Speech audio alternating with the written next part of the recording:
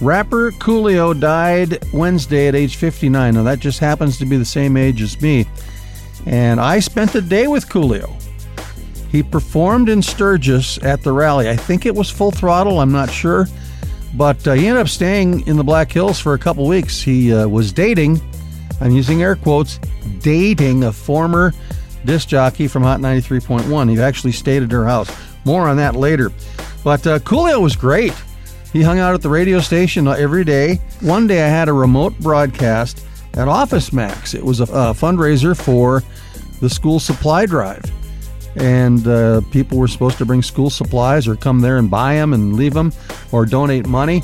So Coolio asked if he could come with me. So we spent 4 hours at Office Max, and we just had a blast.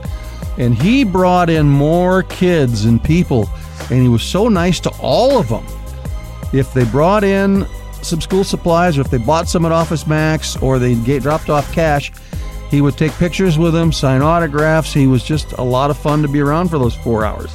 And I think we gathered more school supplies than we had at any other event, any other time. It was just fantastic. And it was all thanks to Coolio. Now, a couple things happened while he was here. One, a guy that used to work on Cat Country in the Morning, Sam, he and Coolio were going to go fishing. So Sam went out and bought Coolio a brand new rod and reel, bait, tackle box, full of tackle.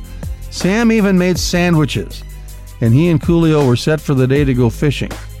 Coolio stood him up, blew it off, never went fishing. So as you can imagine, Sam was a little disappointed.